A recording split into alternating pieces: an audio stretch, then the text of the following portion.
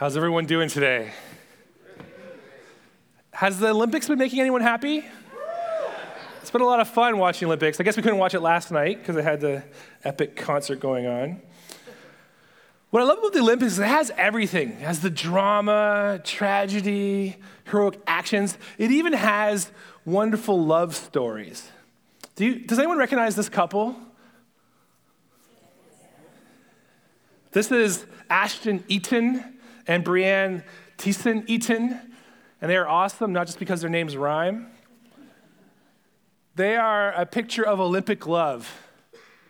She entered into the Olympics as the world's #1 heptathlon athlete in the women, and he comes as the reigning Olympic champion. And so they came to the games cheering each other on, and she ends up winning a bronze for Canada, which is awesome, and he ends up winning the gold. But there's a little bit of controversy that unfolded because at one of the events where she was competing, her husband, the American athlete, showed up wearing this.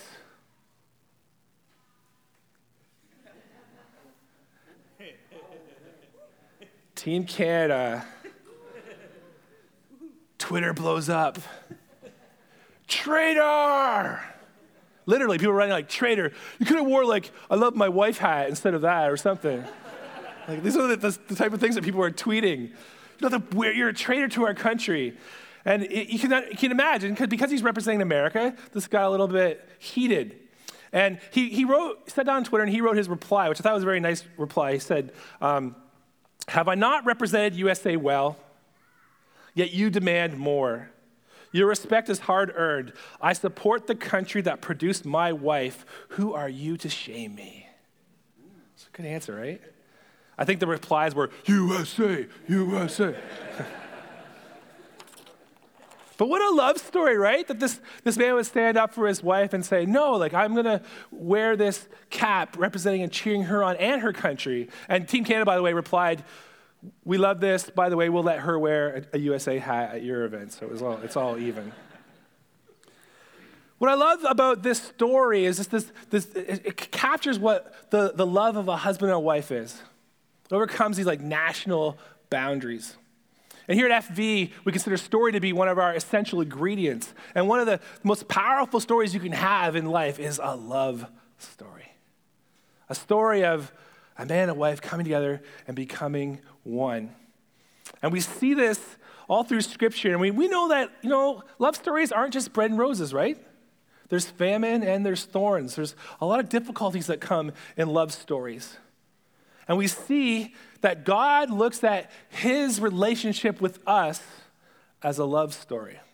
And so I want to turn and open up to the book of Hosea, where we hear about the love story of God for his people. And despite God's great glory, the story is a bit gory. It begins like this. And when the Lord began to speak through Hosea, the Lord said to him, go, marry a promiscuous woman and have children with her. For like an adulterous wife, this land is guilty of unfaithfulness to the Lord. And so he married Gomer, daughter of Diblaim, and she conceived and bore him a son.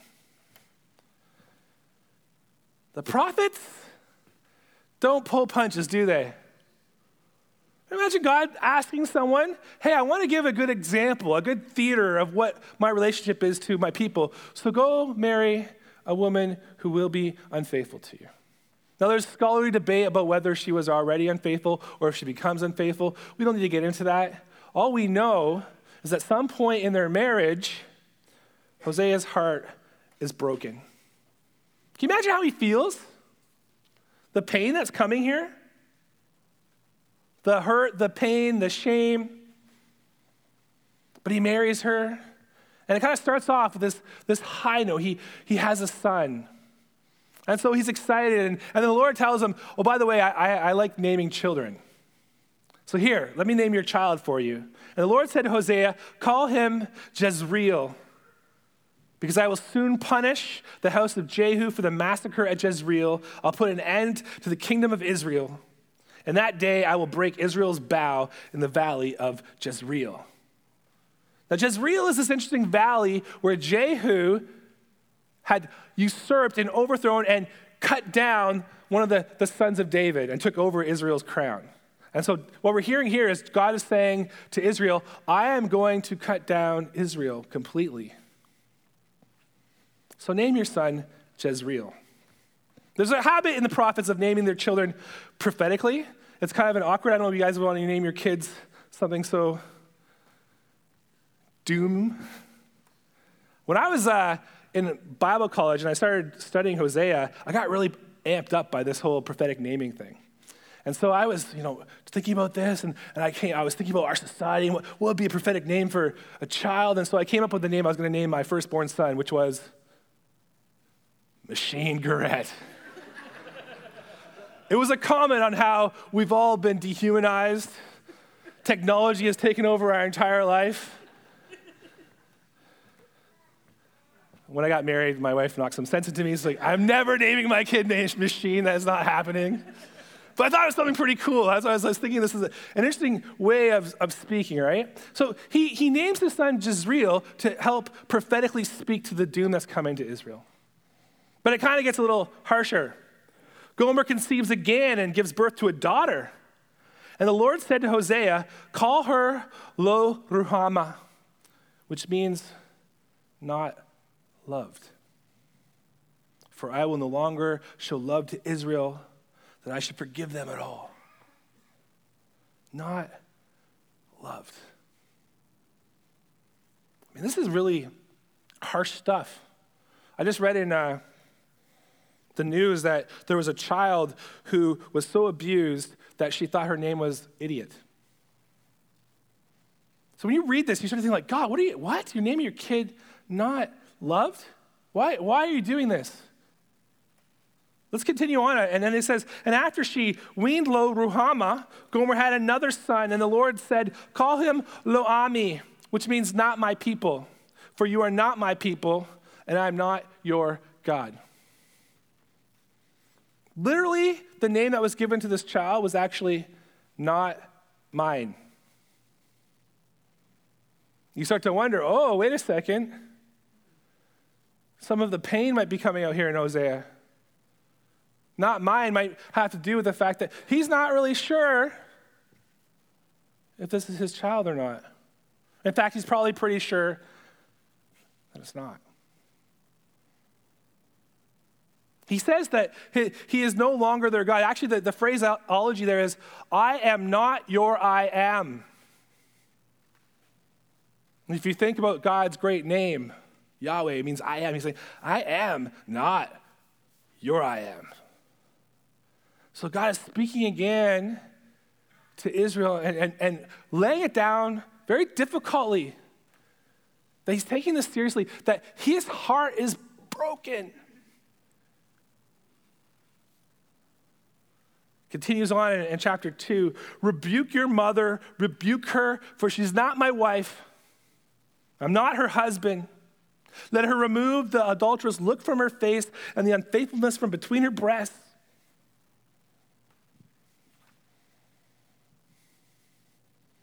This is the great divorce in this chapter. God says, I am not your husband. He's breaking. There is a divorce here. God is hurt. And so he says, I leave you. Now, this is the anger of God. This is the jealousy of God. And when we see jealousy in human beings, it's often quite, what do I say, just silly sometimes. Like, oh, someone talked to someone, I'm a little jealous. But this is like a righteous jealousy. This is the jealousy of my spouse, I saw kiss another person, right? This is the kind of like, he is jealous for her. Righteously. If he wasn't jealous, he wouldn't even love her. And this is why he's using this graphic imagery. I know some of you would be like, oh, this is, by the way, I'm giving you more of a PG version. I'm not even hitting some of it. The thing about the prophets is that they are not genteel. They use language that is very real. Just go read Ezekiel 23 and you'll be like, don't ever preach a sermon on that passage. Seriously. So what's happening here is he's helping us understand the level of his pain. Because when you think about God, it becomes very abstract sometimes, doesn't it? You're thinking like, oh, we broke the covenant, God. We didn't quite live up to it. We didn't give you your sacrifices. It's like, no, you cheated on me. You broke my heart. I'm hurting like someone whose wife has been unfaithful. I'm hurting like someone whose husband has been unfaithful.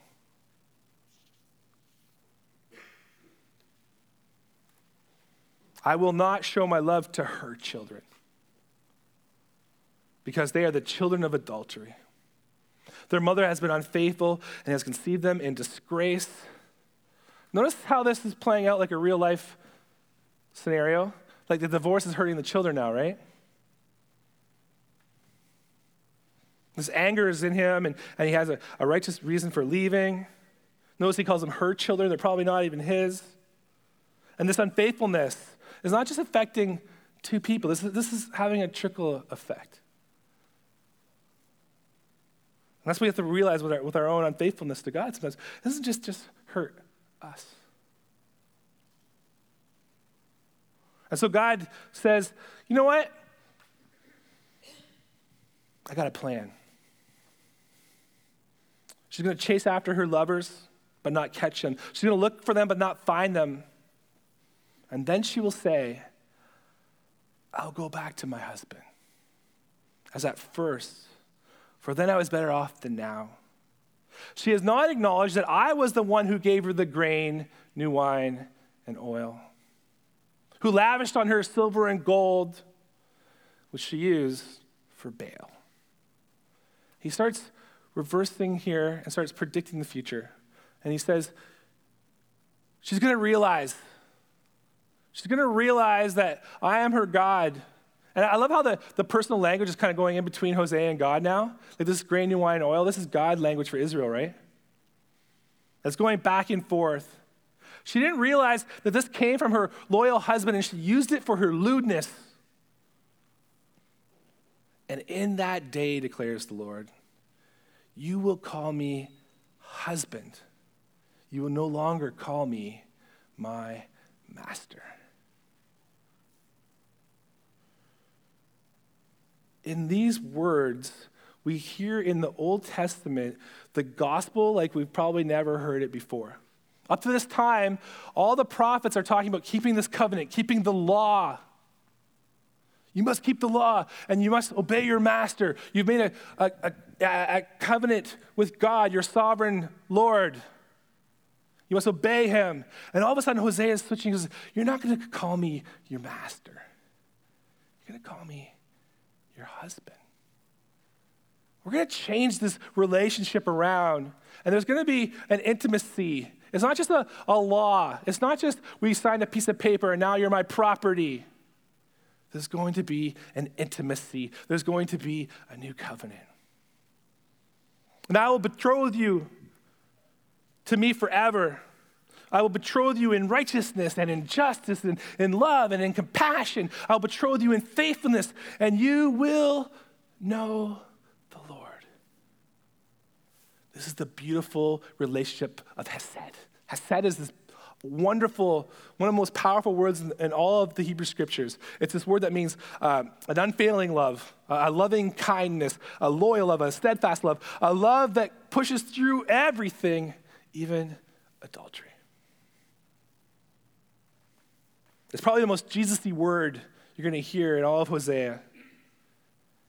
You're going to have a relationship with me that is righteous and just and love and full of compassion and mercy. And you will acknowledge the Lord. You will know the Lord. But guess what? He doesn't just promise that he's going to have this restoration that's coming. He says, not only am I going to have this restoration with you, we're going to have a new relationship as husband and wife in a true sense. He says, I'm going to rename my children. And I will plant her for myself in the land. I will show my love to the one I called not my loved one. I will say to those who are not my people, you are my people. And you will say, you are my I am. This beautiful family reunion, this picture that God is going to reclaim and adopt and take these children. Not mine, you're mine. Not loved, you're loved.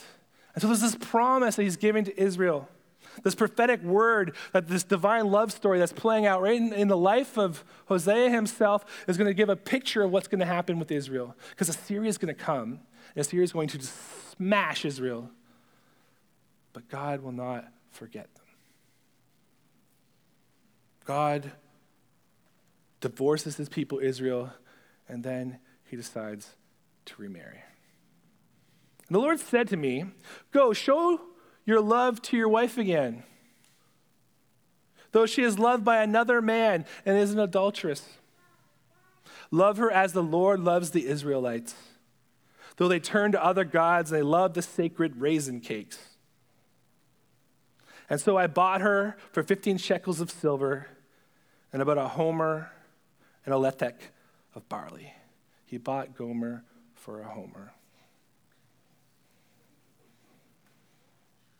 And then I told her, you are to live with me many days. You must not be a prostitute or be intimate with any man, and I will behave the same way towards you. For the Israelites will live many days without a king or a prince, without sacrifice or sacred stones, without ephods or household gods. And afterwards, the Israelites will return and seek their Lord, their God, and David, their king. They will come trembling to the Lord and to his blessings in the last days. A promise of Jesus Christ. A promise that they will once again have their king. God asks Hosea to go back to his wife. That's a hard one, isn't it? If you just think about things from Hosea's perspective, we know morally he didn't have to do this. In fact, Jesus is the one who brings in the more harsher restrictions on divorce. And in the Old Testament, it says just bring her a note. But what was happening was, men were abusing this. They'd marry a young, beautiful woman, live with her a few years, give her a note, and move on to the next one. And so God says, no. Jesus is like, I hate divorce, and you're not going to do this. I abhor divorce, no more divorce. But he does say, except for in the case of marital unfaithfulness. And so he gives a little exception clause. And so we understand that Hosea is not forced to go back to Gomer for some moral reasons. What's happened is the Holy Spirit has spoken to his heart and told him, I want you to go back. So he goes back. Not only do I want you to go back, I want you to chase her down. If you get the picture here, what's happening, he has to go into the marketplace, try to find where she is. He's probably purposely trying to forget it. Track her down, and he finds her, and she is enslaved. Probably, she's being pimped out, actually. And he has to pay to have her released and take her home, and says, I love you. I love you. I don't care. I want us to return to husband and wife again. I want to love you as my wife. I want you to love me as your husband. And this is what God says to us. I don't care what you did. I'm going to let that be forgiven.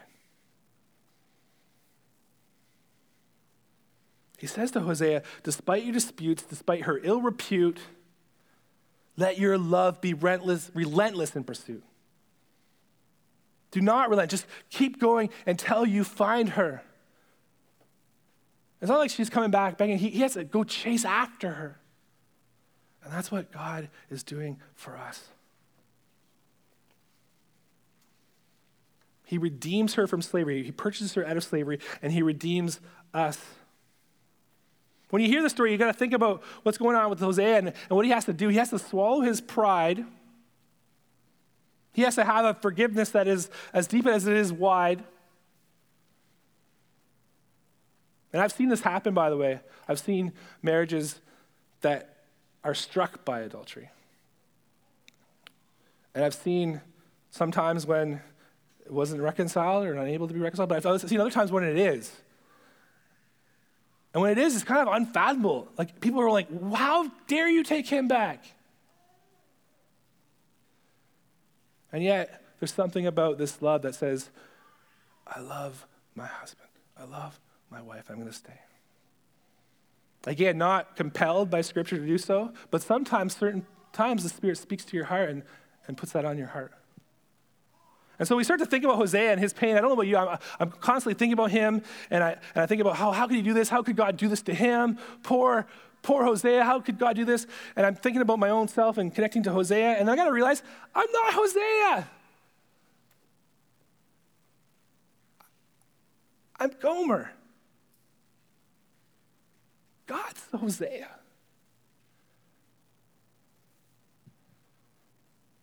If I'm feeling bad for Hosea in this story, what have I done to God? What is he feeling as he weeps over me when I just forget him, when I just do whatever I want? We are the ones that are being forgiven. We are the ones he's saying, I want to know you. As we think about this story and how do we apply it, Hosea gives some beautiful words in chapter 6 that helps us understand this is what we're supposed to do with this story. Come, let us return to the Lord. He has torn us to pieces, and now he will heal us. He has injured us, and now he will bandage our wounds. In just a short time, he will restore us so that we can live in his presence. Oh, that we might know the Lord. Let us press on to know him. He will respond to us as surely as the arrival of the dawn, of the coming rains in the early spring. What an apt picture when you want to think about the love of God. Like, this summer has been a hot summer, hasn't it? You all been looking at your lawns and hearing crunches when you step on it, right? It's so brown. You're like, when will the rain come? Will it come? You know it's going to come, but is it going to come? This is what Hosea says, as surely as the rain just came this week, God's love will pick you up, restore you, and love you no matter how much you break his heart. And so what do? We press on to know him. Do our best to try to know him. And this knowing, by the way, this is like a marital knowing, right? This isn't just like I better just get more facts about God. If all my wife knows about me is what she Googled, there'd be a problem in our marriage, wouldn't it? Like, Megan knows me better than any other human, better than my mother. That's what the knowledge that God wants. This is not a knowledge of facts or like, I can quote this many scriptures. Like, do you have a relationship? Do you know me? Are we walking through our life together? Are you dropping to your knees when you're hurting? Are you coming to me jumping for joy when you got that promotion and thanking me and thinking about me? That's what God wants with us. That's what God is offering us and giving to us. So yeah, we gotta ask ourselves, like, where am I being unfaithful? Where am I being ungrateful? Where am I being hateful? Where am I committing treachery and treason and cheating in my relationship with God? How have I broken God's heart? Gotta look for those places in our lives where we're not being honest with God, places where we're trying to hide and keep secrets from him. But also, we just gotta let him in. Let him get to know us. How many times have I seen relationships where people slowly just kind of part and they can't ever look at one moment? It's just because they never got to know each other, or they let it go. They stopped. They kind of like, oh, we know each other really well. We got married, and then it just knowing each other is the thing that continues. The reason is because we keep changing. We're all getting older and changing, and as we're getting older and changing, we better be doing that together, knowing the changes that our spouse is having, right? And that's what we need to know with God. Is God getting to know us as we're changing? Are we getting to know God as we're changing? Is he in there? Or are we just kind of relying on, I said this awesome prayer way back then. When I was in youth group, I got all fired up. And when I turned to Christ. And God is calling us to love this way too, this is the hard part, right? Now we have to turn and we have to love sacrificially. Those people who are our friends who betrayed us, maybe they whispered something behind our back and they stabbed us in the back. And God's calling us to forgive. Once you start to realize the pain that you caused God, maybe we can start to forgive the pain that others have caused us. And I know that these topics like divorce and adultery, they're really sensitive. So if I've triggered anything in anyone, please, I ask for forgiveness. That I just wanted to open up the word here. And this is a story that God is using to help us understand his love for us. And the reason he does this is because God wants us to understand in the ugly messes of humanity how he relates to us. And if we didn't understand this story of Hosea and how this relates to how God loves us, we probably wouldn't understand the great immensity of God's love, would we? God is real. He deals with real pain. He uses the reality of our broken humanity to help us know him better. And so I just pray that we would all realize how fiercely God loves us. The fact that he chases us down wherever we're going to get away from him, he's going to relentlessly pursue you with his love. And so maybe you're in a place right now where you're kind of backing away and just realize he's knocking at the door right now. Just hear his voice. Let him just say that word to you. I love you. I love you. You can't love me, Emma. I hate you. And I've said, I love you. I love you. He wants to love you more and more. He wants to get to know you more and more. So let us go more as Gomers. Back to our genuine lover, back to our God. Let's accept his love. Let's get to know him. He wants to know you better. Let his passion take you to Olympic heights and let you recognize your own part in this epic love story.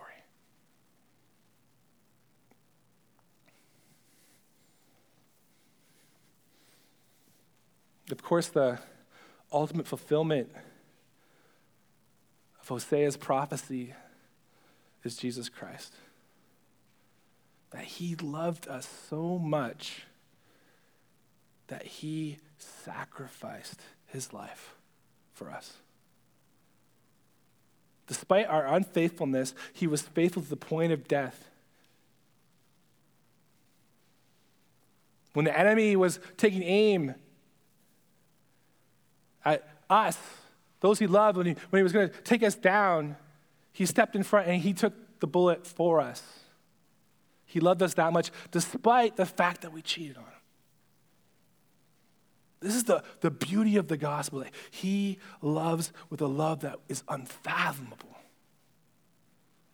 That he took the bread and he broke it. He said, "This is my body sacrificed in love for you."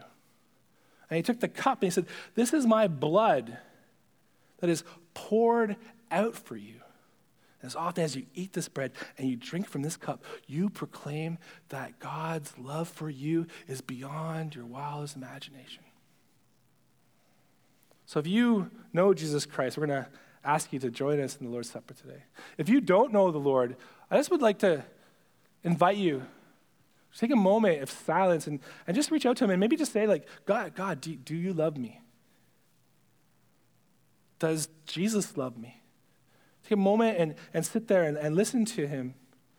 And maybe go home with this and recognize, and I hope you start to recognize that God loves you that much. That you are someone that he treasures and he wants to get to know. And all you have to do is say yes and take his hand. Let's pray. Lord, we thank you. We thank you for the story of Hosea. Despite how hard it is to hear, it is so real. It helps us understand who you are, how much you love us. May we today, as we partake of the bread and the cup, not just know about communion, know about Jesus giving his life. Let us know intimately at this moment your love in Jesus Christ. Let's experience through your Holy Spirit the reality of your love for us that overcomes all of our sin and washes us clean. Amen.